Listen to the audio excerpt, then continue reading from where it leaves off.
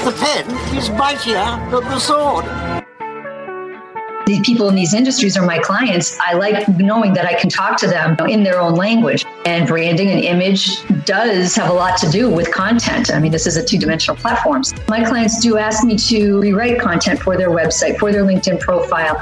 And what I love is taking all that content and creating a really good, robust narrative. That's what I love about writing. From pod617.com, the Boston Podcast Network, it's the Communication Commandments, a presentation of Boston Edits. Now here's your host, Kim Calvi. Hi, everybody. Thank you for tuning into my show. My name is Kim Calvi. I'm the owner of Boston Edits. My show today is hosted by David Yass, the Podfather, Boston Podcast Network. And today we're going to be discussing all things writing. Well, we're going to carve out a little corner of that: copywriting, copy editing, proofreading, basically what it is that Boston Edits is known for. But please stay tuned for an interesting show. We're going to talk about some stories that we have both read and how it relates to storytelling.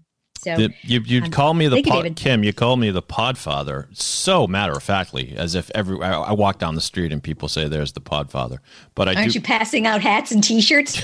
Hey, there's an idea. Swag for a podcast is always good. Or we could do the Communication Commandments hats with the two big tablets in front. You know? Yeah. We don't want to pass out tablets though. No, that's. No. Well, you have to pay a premium. You pay a premium for that service. Yeah. So you must be excited for maiden voyage of the pod. Yes. Thank you so much. Thank you. I am excited. I'm glad that we spent some time putting this together. I'm still thrilled, and I still get comments from people, receive comments from people about the podcast you and I did this past summer. Mm-hmm. It was great fun. We talked about literally and that other horrific word that has now made its way into mainstream lexicon, which I'm not going to utter. You're not even going to say it? I'm not. That's a teaser. No. All right. Well, I'm not. If somebody wants to know what it is, they're going to have to listen to the last podcast. Well, there you go. Yeah. But yes, I will not rest until we reclaim the word literally. It does not, the word literally has now become to mean not literally, figuratively. It means the direct antithesis now. It's awful. So I blame the millennials. Clean it up, kids. Come on. These are people who use their thumbs to write, though. That's right. I shouldn't have said that. That was unkind, but it's true. Well, hopefully on this podcast, we will right some of those wrongs. Okay. So let's get started. Let's do it. What do you want to talk about first? I want to talk about storytelling. That's something that I generally get into because, or fiction. And I'll tell you why, because it's really not my forte largely. I mean, I love to read fiction, but I write nonfiction because I write for my clients, and obviously they are thriving businesses. Do you have that article that I sent to you? Yes, indeed. Do you have it handy? Yes. Oh, excellent. Okay. Could you read the highlighted portions? That's what I wanted to talk about in today's show. It's an article from Writer's Digest from this past summer. Mm-hmm. And the title of the article, Have Pen, Will Travel. Mm-hmm. Subheadline, travel can be the most important tool writers have to inspire new work. An author recounts how journeys across the world have inspired his books. The author is Simon Van Booy. Boy? B-O-O-Y. Simon. Sorry, Simon. And the passage from Simon's article reads as follows.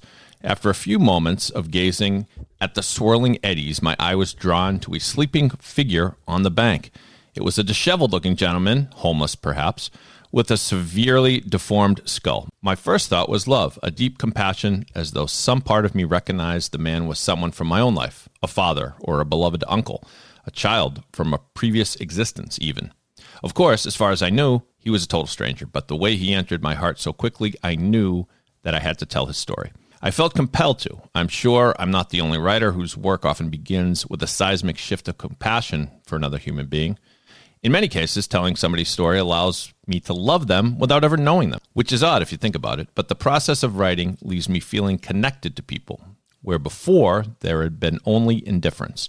I think that this sense of being able to relate to and love strangers carries over into the reading experience. So tell me why that passage stuck out to you. It jumped out at me because I had a similar experience a couple of years ago.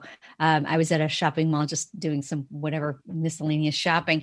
And there was this young woman who was in the store, and she was with somebody. I don't know if it was her mother or a caretaker. She was in her 20s, but you can tell I think she was hearing impaired. She didn't have any, physical challenges, mobility challenges or anything like that. But Anyway, but you could just tell that it immediately struck me that she was just there. It was her first time, maybe being like a responsible consumer and just taking ownership of things that, she demanded, that she knew she needed, that she knew she wanted, instead of perhaps other people telling her, well, this is what you have, this is what you're getting. And in any case, she just seemed so innocently happy, just to be part of, consumer America, if you will, or playing her small part, supporting local industry. And when I was standing in the checkout line, she was a couple of people behind me, and she was talking to the person in front of her, who was directly behind me, and she was talking to the person right behind her. And, she was communicating in her own way. And you could just tell she was just so excited about what she was purchasing. She just wanted to share it with everybody. And I just thought it was very sweet. And, I was just happy for her. Like that's what really got to me, as it speaks to this article, right? It just, it was just this young person just happy to be taking care of herself, being responsible, spending her own money, however she earned it, and just happy to share that experience with everybody. And just, wanting everybody to participate. And I just thought it was just such a sweet gesture and just very innocent. And we don't see a lot of that these days, right? We live in a society that's very, instant gratification, gimme, gimme, gimme. Yeah. And I just thought it was the complete opposite and just wholly innocent. And I just love that. And ever since then, I keep thinking, I've got to write this down somewhere, and I haven't yet, but it's obviously still emblazoned. Yeah, it's exactly like what the writer describes in this article. It's on you to be curious enough as a writer, and you wouldn't necessarily be the first trait you think of that's important to a writer, to be curious. You would think it would be more like what you're actually, the pen you're putting to the paper, but to notice things like this. Yeah, and just like the writer does, you developed some instant compassion for this person you don't know, and it's a great lesson, because you're right, in this world of what we drive ourselves crazy, being so busy, and in the electronic age, there are so many ways to be connected, and you forget to, as the great Ferris Bueller once said, life moves pretty fast. If you don't stop and look around once in a while, you might miss it. And so both you and Simon here thought to do that. I think it's great. She noticed me. She was too far away to talk to me. But in any case, I finished, first, left the store, and she and the person she was with, they were parked close by me.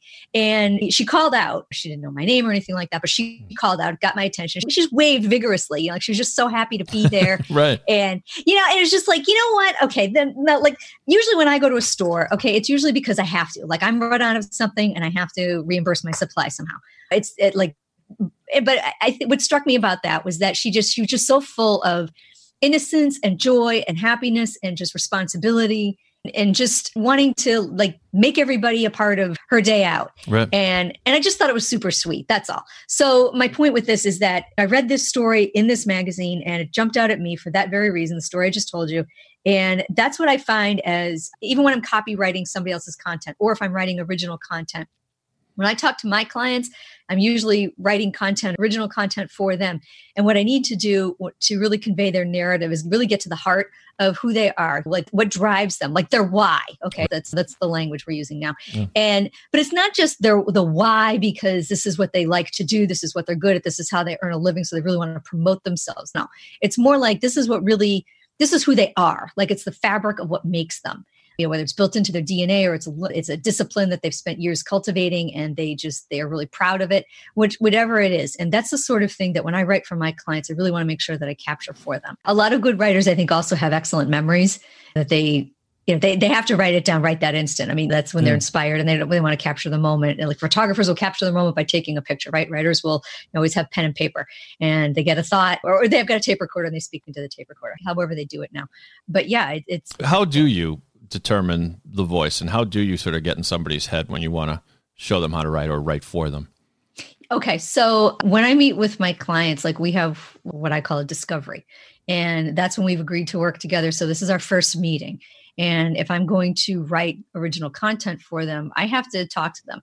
And so honestly, thank goodness for Zoom. I'm not thankful for this pandemic, but I'm thankful for Zoom because when I meet with them, I'm able to, we set up, we communicate via Zoom. And what I'll do is I let them know ahead of time that I'm recording them. And a big reason why is because I don't want to be distracted by taking notes and saying, okay, can you repeat that again? What was that? Say that one more time. Because if we're communicating via Zoom, I can see their face. I can see their face light up when they talk about whatever gets them excited or makes them happy, or something that really irritates them. And it could be anything, depending. I mean, I work with so many different types of clients. But anyway, just so I can gauge their enthusiasm or their disappointment or their frustration or their intent, how earnest they are about something. So I can capture that with Zoom, and I record the meeting. And so then once the meeting is over with, I save it and I go back and I look at it. And that's when I take notes, and that's when I will write, okay, she got really excited when she was talking about this. She did this for her client and this worked out, and it was the 11th hour, and she saved her client, or he saved his client X amount of dollars, and they're really proud of that. And that was a first, or they came up with something creative because of this pandemic has changed their business model a little bit, and they've been really diligent about how they want to, rebrand themselves, and it's been successful, and they're modest about that, but they're still very proud of that. So I have to see that in order for me to actually capture it, write about it, put it on paper, a two-dimensional platform. You've heard me say that before. So that when somebody is looking at it on their website or in their blog, it's captured, and the reader can pick up on that, and it's evoked properly. Do you see things when you play it back and you re-listen and re-watch your conversation with your clients? Do you pick up things that you might not have the first time around? Usually when I look at it a second time, it's because I'm writing something that, and I'm not crazy about it. It's like, all right, there's something wrong with those two sentences. And like anybody who is diligent at what they do. I mean, after a while, you have to walk away from something for a couple of hours and just come back to it with fresh eyes. I do that all the time. Everybody does. We all do. So yeah, I'll come back to something, and then I'll look at it with fresh eyes, and then it clicks. Then it's like, okay, all right. And thank goodness for the tools of the trade, like the source. That's like, I've got 2 dog-eared copies because I need that. I'm so pleased that John Halaby of Halaby Law Group in Hingham, Massachusetts could join us today. Hi, John. How are you? Great. Thank you, Kim. Glad to be here. So glad to have you. Thank you very much for taking time out of your day. I know that you've got a busy law practice, so especially grateful to you for scheduling time for us. And Kim, he even wore a tie for us, which I'm impressed at. I knew John was going to do that. John is a class act. That's right. You guys are too kind. Spiffiest guy on Zoom. Awesome. So anyway, John, I'm so glad that you could join us. I know that you had a lot going on this year, but you and I had talked a couple of months ago, just you and I, about your practice and the particulars of it. And I know I'd done a little bit of work on your LinkedIn profile and your website, and both of which have great content, which is excellent to get out for website visitors, for anybody looking for someone like you, which we're going to talk about your law practice and what makes you in a couple of minutes. But yeah, again, your LinkedIn profile looks excellent and your website looks great too. So props to you, because lots of times clients or people don't have good content on their website, and it's hard to discern what it is they do and how passionately they feel about it. So with that in mind, the conversation that you and I had before, we talked a lot about your personal injury area of your practice. And one thing that you said that I was hoping today you could elaborate on a little bit, you touched on it. And so I'd like to ask the question, what has helped you in negotiating a better settlement agreement for a client in a personal injury case? Yeah, so a few different things. I guess I'll start with my background itself. Oh, please. Yes, sorry. Go on. Yeah, sure. Well, and what I mean by that is with regard to the question. So for myself, I've been practicing law for about 25 years. I've practiced in a few different jurisdictions. I graduated from law school in the state of Ohio and practiced a little bit there as an intern in the summer during the course of my law school. After I graduated, I began practicing in Denver, Colorado, where I was at in various firms for first, third, or a little bit more of my career. And then I've been practicing here in Massachusetts since 2006. Most of those years before we started our own firm, which was just about 10 years ago, I had worked for insurance companies. And in those years, the work that I did was mostly defending claims involving alleged negligence by policyholders that carry policies of coverage with the insurers. In addition to that, I do some work interpreting insurance contracts and advising the companies whether or not they owe coverage. Now, with our practice here at Halaby Law Group, I focus on both representation of injured people, bringing claims against companies insured by insurance companies or persons insured by insurance companies, as well as a little bit of work for the insurers also. So with all that sort of background, when I'm representing folks who have been hurt or who have suffered losses because of a policyholder's negligence, because I had been representing those who have the insurance policies for all those years, I kind of know what the insurance companies are looking for when they're going to value a case and what they may be concerned about when they're deciding how much they're going to pay a claim or whether they're going to want to settle versus try the case and try and beat the plaintiff. So I think that background comes to bear in those types of situations. Yeah, it certainly does. So I bet that now, so when you do have to drill down into a case and you have to, find out about how you can negotiate a better settlement, or you're dealing with an insurance company in a personal injury case, and that you have to kind of navigate what it is that the insurance company is concerned with. I mean, if you're representing somebody who is filing a suit against somebody who is insured, I would think the insurance company, they've got their representation and they know inside and out what their bottom line is or what their pain point is, if you will. I mean, pun not intended. But so you must have to do some negotiating back and forth. And are some of them fair? I mean, some of them, they just like right off the bat, they're just like, okay, well, that makes perfect sense. Or does it generally, you really have to, there's a lot of back and forth and you have to really stand up for your client and just say, no, this is really what the issue is. And there's negligence here. Yeah, so there's almost always some degree of negotiation that's going to be needed in terms of maximizing a resolution. Mm-hmm. The only time that you might run into a scenario where you don't really have to worry about something like that is where somebody is inadequately insured. So the value of the claim that you're bringing as the plaintiff clearly exceeds the amount of coverage that the wrongdoer procured. Mm-hmm. And no reasonable person on the insurance company's end, the adjuster, can't really come up with a reason for paying less than the limit. So simply offers the limits of the coverage and there's no more money there. Mm-hmm. Now, if you're dealing with a company, that's not likely going to happen because then the company has assets that you can seek beyond the coverage of the insurance policy. If you're dealing with an individual, it can be the case sometimes that an insurance company offers the full limits of the policy and there's still some more money that could be had in order to make your client whole, even though you've got everything from the carrier.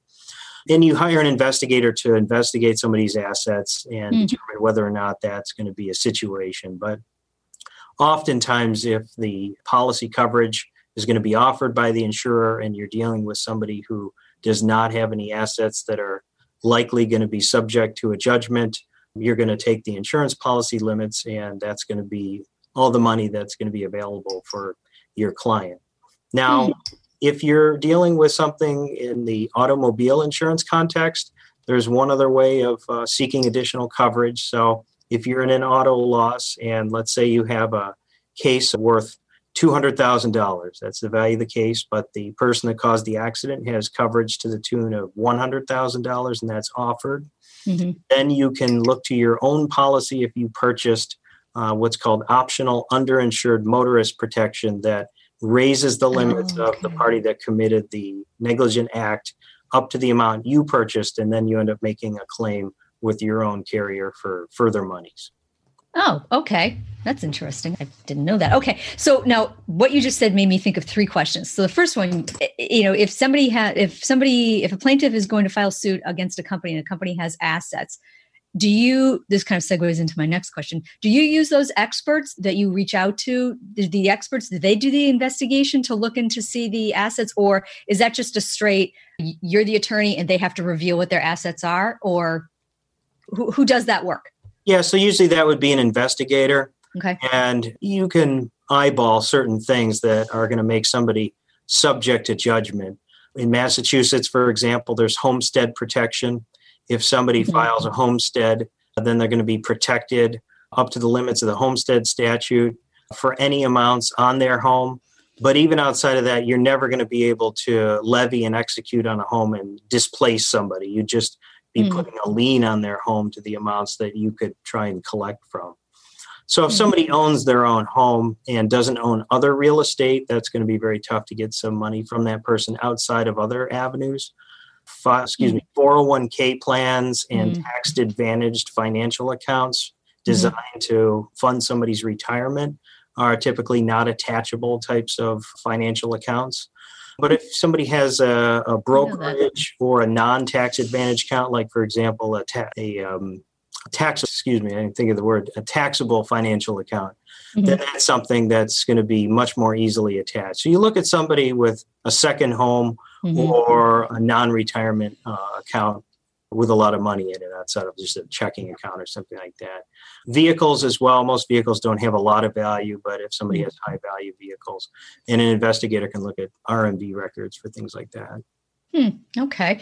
So let's say somebody files a claim and you have to put a lien on their house. Maybe this is an obvious question, but I'm going to ask it anyway. Who's in the first position then? Like, is the bank who has the mortgage, or is it now the claimant? Yeah, the bank would have the first position. Okay. If somebody has a mortgage on their home, then the note that's attached to the home via the mortgage is going to be sitting in first position. So even if they have a low mortgage and the claim exceeds that amount? Well, it would be in first position. So let's say somebody has a home that's worth $500,000 and their principal on their mortgage is $50,000, then there would be $450,000 remaining. But again, any amounts that are subject to the Homestead Act are non-attachable anyway. So you're going to be behind that amount also. Okay. All right. So it's really, so if my understanding is correct in layman's terms, the Homestead Act is really it's a real barrier to protect someone's home against a claim that might be brought against them, right? Yeah. Okay. It gives a great deal of protection to homeowners in Massachusetts from creditors looking to attach the equity in their principal residence. Okay. All right. Okay. Well, thank you for that. Let's see. So now I know that you and I talked about this, and I thought this was intriguing. You said you've worked on both sides of the table. So tell me a little, if you don't mind, can you give me a little bit of background on that and like how it sounds to me like that's certainly a value add for what you as an attorney now practicing in Hingham, what you bring to the table, that experience, correct? Sure. And since we're sort of talking about insured claims and insurance matters, the statement you made is applicable to both of those scenarios. So insured matters are things like the auto crash I was referencing. So if somebody is driving too fast on the roadway and they collide with another vehicle because they weren't paying attention to the applicable laws and they caused the accident, then they're going to be held liable. But they have to carry insurance. In order to be a driver in Massachusetts, you have to have coverage. However, the amount of coverage you are going to have is elective. So when there is a loss like that, the auto insurance company for the wrongdoer hires an attorney to represent the driver if that driver is sued by the party who's hurt in the accident. And of course, the party who's hurt in the accident is going to have an attorney. So I've handled both types of those cases. I've worked for insurance companies representing drivers who've caused accidents, and I've represented injured people who are looking to recover because of the damages they sustained in a loss by an insurance company. So it's true. I guess that gives me insight to what the other side might be looking for when I'm representing an insurance company.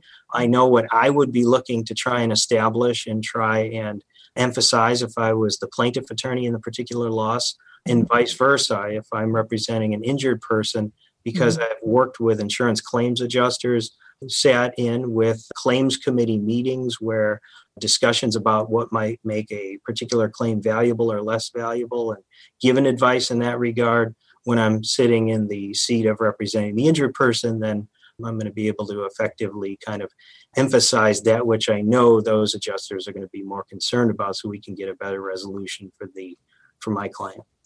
Very good. Okay. And so now, when a client calls you and they say that they've been injured, and you ask them, do you have insurance? And did you, to describe for me the nature of the accident? And they say, let's say it was a car accident. Both of them were in the car, and they want to file a claim against somebody who ran a red light and damaged the right side of their car. And now they've got tremendous whiplash, that kind of thing.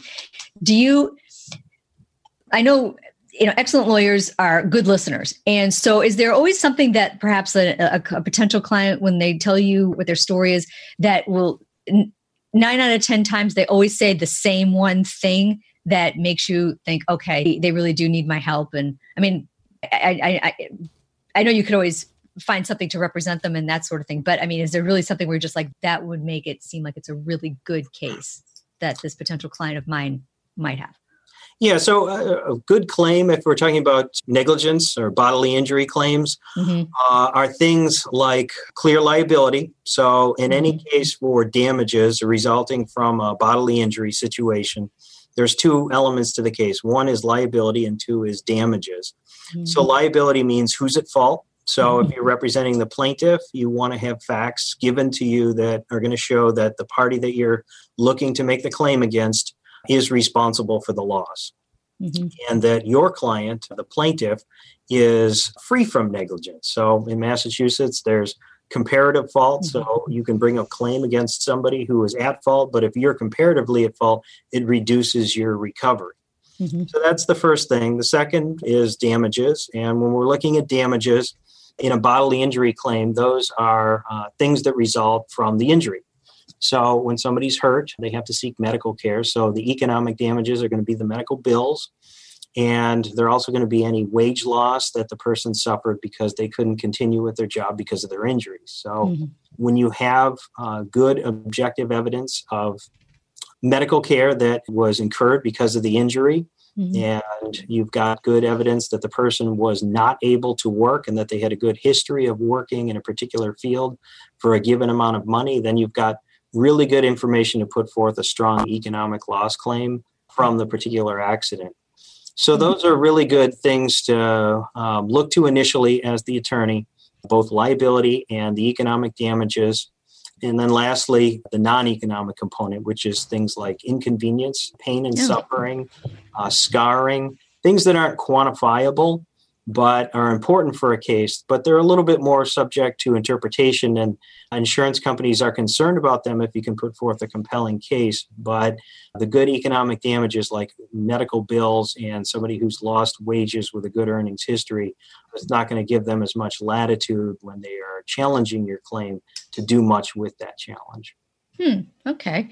So if those are things that are quantifiable, like you said, they've got a good work history, they didn't contribute to the accident. What about, like, for example, how often or when and what degree do you get pushback from, let's say, an insurance company on behalf of your client? Like they might say, well, we're reluctant to pay because of something that can't be quantifiable. Like, I don't know. I think you had mentioned before when you and I were talking privately, like a concussion or something like that, right? Because then that bespeaks that your client might have to come up with a medical history, or did they suffer from an accident before that may have caused a concussion that went undetected or something like that. Am I wrong in that? Sure. Some types of injuries, they are just not as readily or as easily replicated with objective testing. So if somebody is in an accident and they break their leg, you take an X-ray and it shows the fracture, and there's no question they were not walking around with a broken leg before the accident. Now there's no question that it's broken because you've got the X-ray imaging. So clearly it's an objective injury caused by the accident. When you're talking about other types of injuries, things like myofascial pain, that's musculoskeletal type of pain that you might have in your neck, back, or joints that can be caused by trauma. It can also be caused by the aging process or stress or other traumas. Things like that. There are defenses available to a defendant, like you might have had that injury before, or you don't really have that injury because you're saying it in order to recoup money. And in order to show it, you're just saying that you have it. But because it's not easily replicable on objective testing, we're just having to sort of take your word for that. So that's a tougher claim to establish. You mentioned brain injuries. So brain injuries happen a lot in traumatic losses, unfortunately. Brain injuries, there's certain diagnostic criteria in order to ferret out whether or not somebody had a concussive event in a particular loss, and whether or not that concussive event has led to medium-term or long-term problems. But a lot of that criteria is based on subjective reports of the particular person making the claim. And a lot of that information is also debated amongst the practitioners as to which criteria are important and which may not be. So, for example, if somebody has amnesia about an event, one practitioner might say, well, that's clear indication of a concussion. Or if somebody has an MRI that shows a lesion on the brain that was taken after a loss, a practitioner might say, oh boy, that's good evidence of somebody having sustained brain injury in a particular loss. However, you can certainly have a concussion leading to long-term problems without amnesia surrounding the particular event and without a lesion on MRI testing. So, in other words, you can have a legitimate claim without these types of objective data that I'm mentioning, and again, still have a very good, solid claim or have a claim that is legitimate. But without that information, it makes it a little tougher to establish because then you're looking to other things that the insurance company might say are being presented in a manner so as to maximize recovery. And in fact, you really don't have the condition, or maybe you have it to a lesser degree than you're presenting the case. Okay. And so I guess, all right, so now I've got two more questions that come from that. So the first one is, so somebody has, some kind of brain injury and their medical records, and you get an expert to vouch for what your client needs to have presented in court. And then the defendant they've got to get the same type of expert, don't they, to look at the same information and, I don't know, maybe I hate to put it like this, maybe try to poke holes in the hypothesis? Yeah, certainly. So it depends how big the claim is. If it's a smaller claim, the insurance company may wish to simply rely on cross-examination of their attorney to debunk the opinions of the expert that the plaintiff is presenting. But if it's a more expensive claim, the insurance company will often hire, and if we're talking about medical experts, a doctor to say somebody was injured in a particular accident and here's their prognosis and here are the long-term implications. The insurance company does have the right to hire their own expert, and they have the right to have that medical expert physically examine the plaintiff if a court order is obtained. Now, it's fairly easy to obtain a court order, so oftentimes the lawyer for the plaintiff will agree to allow the examiner to conduct that physical exam because the court is going to act in such a fashion anyways. But nevertheless, that's referred to as a Rule 35 examination, and the results of that examination are required to be sent to the plaintiff attorney. That's important because sometimes the examiner selected by the insurance company does not agree with the insurance company's position and in fact might say that the person was hurt in a particular loss and is going to have problems going into the future. And that statement made by the doctor hired by the insurance company has to be given to the other side, and it can be damaging for the insurer. So on occasion, it can be sort of a risky endeavor, but if the practitioner selected by the insurance carrier agrees with the position of the insurance company, then that's going to be somebody who's going to testify against the plaintiff in a proceeding. Okay.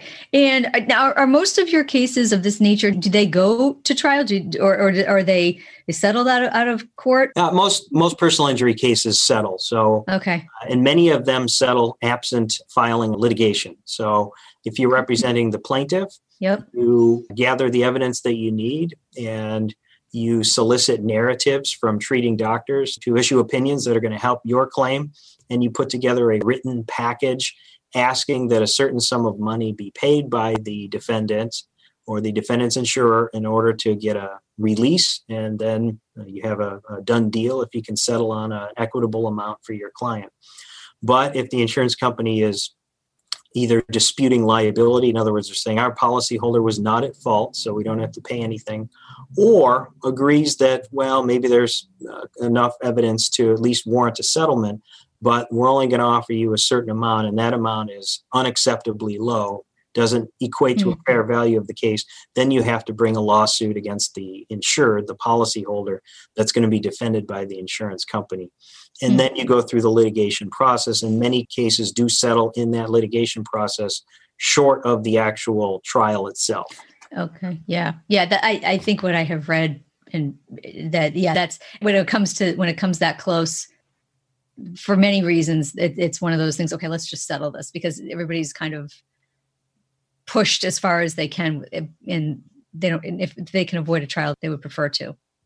right? Sure, I mean, absolutely. And we handle other types of claims as well. We just settled an employment case the other day, and this was an interesting situation. I do not practice a lot of employment law. Our firm practices a lot, though. We have 3 attorneys that specialize basically just in employment law. But we had a situation where a gentleman was retaliated against because of a time off he took for medical care. And he was retaliated in the form of, after the retaliation occurred, he was actually terminated and presented with a severance package. And we were asked to negotiate a better package. And after we engaged in certain of those efforts, the employer actually withdrew the severance, requiring this gentleman, our client, to bring an action in front of the Massachusetts Commission Against Discrimination. And after a bit of fact finding and record exchanging, going through the investigative process, it seemed to me that the employer realized that either 1, this guy wasn't going away, or 2, boy, that was kind of a dumb decision. Maybe a mix of the 2. Sometimes defendants, whether they are insurance companies, employers, or whoever, will oftentimes just want to test somebody's mettle and just not make much of an offer in order to see if they will pursue the matter. So this was, I think, one of those. And then we did engage in ADR, Alternative Dispute Resolution, and reached a settlement. So. Oh, very good. Okay. So, all right. So that actually goes into my last question. This time has gone by quickly. So there's employment law, but then there are other areas of law that your law firm covers, represents. Is that true?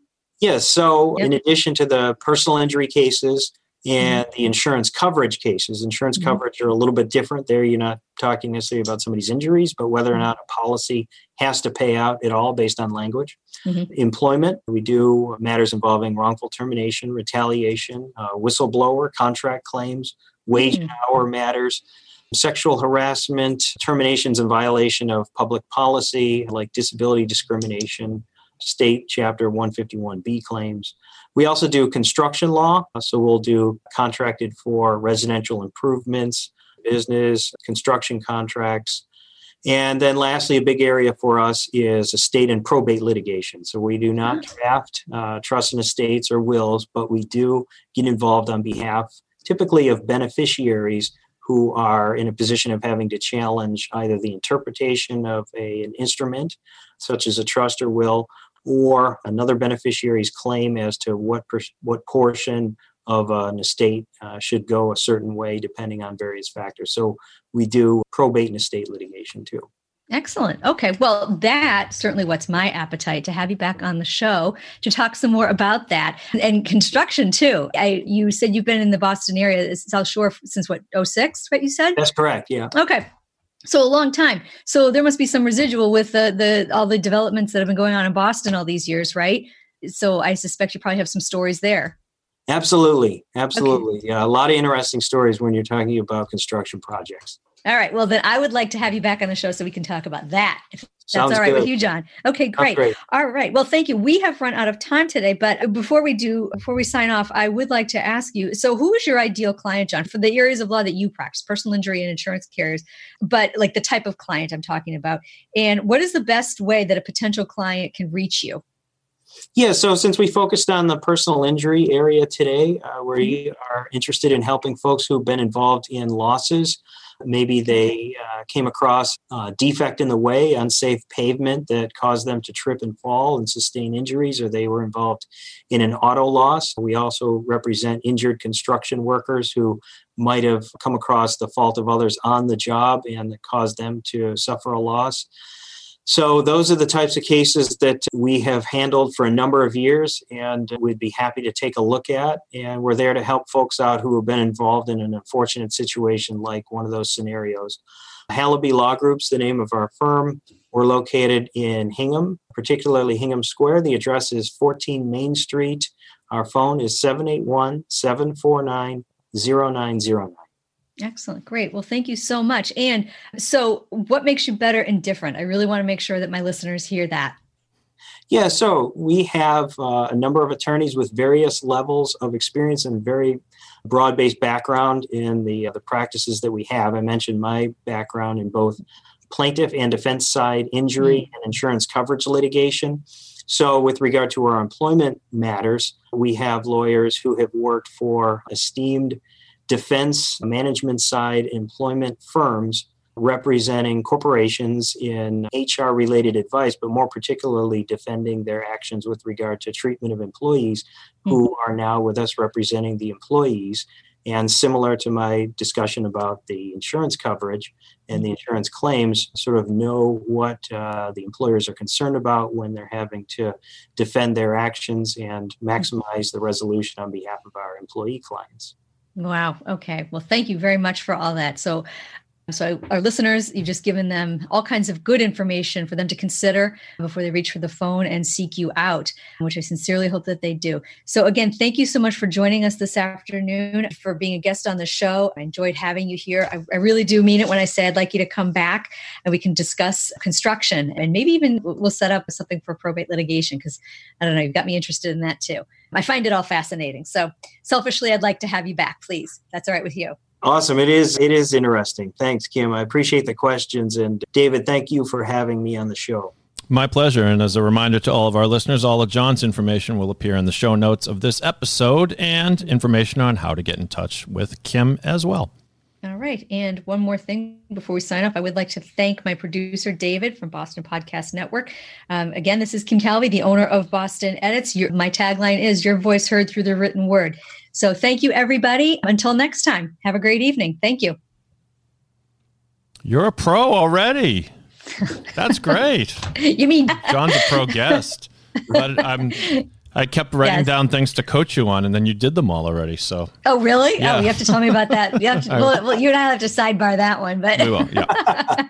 That was great, John. Though a lot of great information in a relatively short amount of time. So appreciate it. Thank you very much. Thanks for that compliment. And, again, thank you for having me on the show. It was great. Yeah, happy to, John. Thank you so much. You made it easy for me, certainly. Yeah, because I knew I could count on you to explain, but instead of just giving yes/no answers. Probably a little more detail than sometimes I realize I got to move along. So yeah, but the beauty of that is that, like I said to you before, you and I were talking, I think that gives me all kinds of language that I can curate for search engine optimization. So it only helps you. So keep communicating that way, please. All right. Awesome. Yeah. So thank you so much for your time today. This was fun. And well, you and I can talk privately about when next to have you on the show. I know David would be excited to have you back too. But yeah, you've got a really good, solid law firm, and it's a boutique law firm on the South Shore. So let's make sure we get you some more attention. All right. No, love to be back. So David, before we sign off, what I'd like to do is just kind of whet everybody's appetite for what we're going to discuss at the next show. And I would like to, I know that the topic I'd like to broach is come to the table with some words that they sound the same, they're spelled differently, they have vastly different meanings, and they're constantly confused. I can't wait! I can't wait for this, because I know, right? This is gonna get juicy. Yes. And fun and funny, because there's some typos that I see. I'm sorry, you just can't rely on spell check. You and I have some of the same pet peeves, so it'll be therapeutic for both of us, and maybe set people straight. Yeah. Yeah. Well, right. Exactly. We're doing a public service. That's right. So. Yeah. So what I'd like to do is just come to the table next time with a list of those words, and we can tear those to shreds. How does that sound? Sounds great. I have my homework. All right. Yep. Exactly. So David, thank you so much for today's segment. Can you please remind them where they can find us? Yes, of course. The Communication Commandments is proudly hosted by pod617.com, the Boston Podcast Network, but you can listen to the podcast and subscribe wherever you find your podcasts: Apple Podcasts, Spotify, Google Podcasts, or wherever else you tune in. And please, if you enjoy this show, share it with a friend or a colleague. Pass along all the great knowledge. Thanks.